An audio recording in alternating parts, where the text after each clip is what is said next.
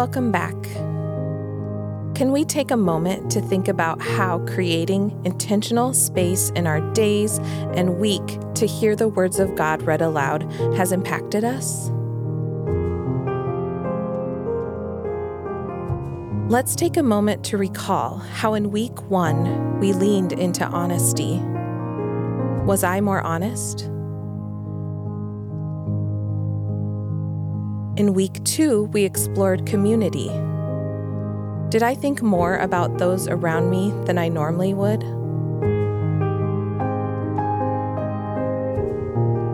We hope the answer is yes. We'd like to invite you to keep making this a part of your daily practice. The theme for this upcoming Sunday is prayer. Author David Taylor says, "The Psalms teach us how to pray as Jesus himself prayed. To pray with Jesus in this way is to pray with the one who enables all faithful prayers. In praying this way through the Psalms, we are reassured that God attends to every aspect of our humanity. He sees us and loves us.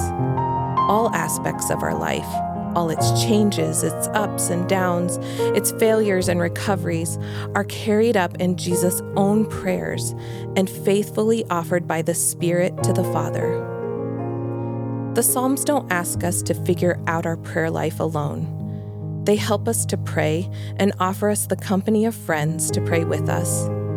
Today, together, we're aligning ourselves with the Spirit. As we begin to center our hearts on Jesus, find a comfortable sitting position. We're going to take 3 deep breaths, slowly inhaling and slowly exhaling. When we inhale, we'll pray Emmanuel. And when we exhale, we'll pray God with us. We'll do this 3 times. Go ahead and inhale. Emmanuel. Exhale. God with us. Inhale. Emmanuel. Exhale. God with us. Inhale. Emmanuel. Exhale.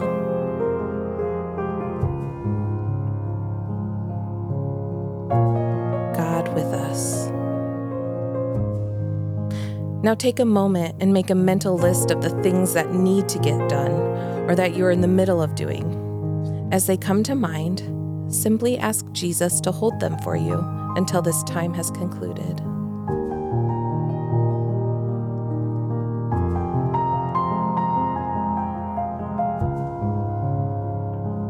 May the very words of God feed and nourish your soul today. Psalm 5. Listen to my words, Lord. Consider my lament. Hear my cry for help, my King and my God, for to you I pray. In the morning, Lord, you hear my voice. In the morning, I lay my requests before you and wait expectantly. For you are not a God who is pleased with wickedness. With you, evil people are not welcome. The arrogant cannot stand in your presence. You hate all who do wrong. You destroy those who tell lies. The bloodthirsty and deceitful you, Lord, detest. But I, by your great love, can come into your house. In reverence, I bow down toward your holy temple. Lead me, Lord, in your righteousness because of my enemies. Make your way straight before me. Not a word from their mouth can be trusted. Their heart is filled with malice. Their throat is an open grave. With their tongues they tell lies. Declare them guilty, O God. Let their intrigues be their downfall. Banish them for their many sins, for they have rebelled against you. But let all who take refuge in you be glad. Let them ever sing for joy. Spread your protection over them, that those who love your name may rejoice in you. Surely, Lord, you bless the righteous. You surround them with your favor as a shield. As you heard the word read aloud, what stood out to you? What resonated? Did something seem to lift and remain in your mind? Would you ask yourself, why?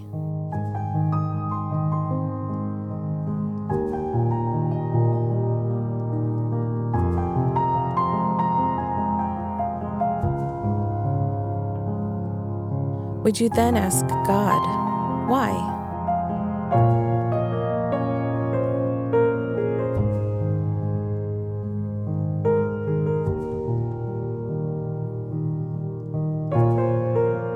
How might what remained become a part of this day?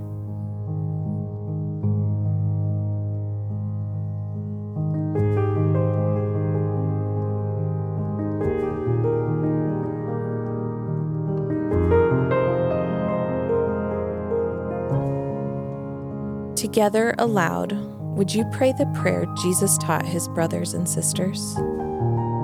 Our Father, who art in heaven, hallowed be thy name. Thy kingdom come, thy will be done on earth as it is in heaven.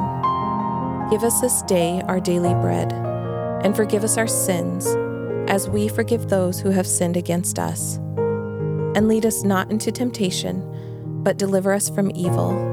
For thine is the kingdom, and the power, and the glory forever. Amen.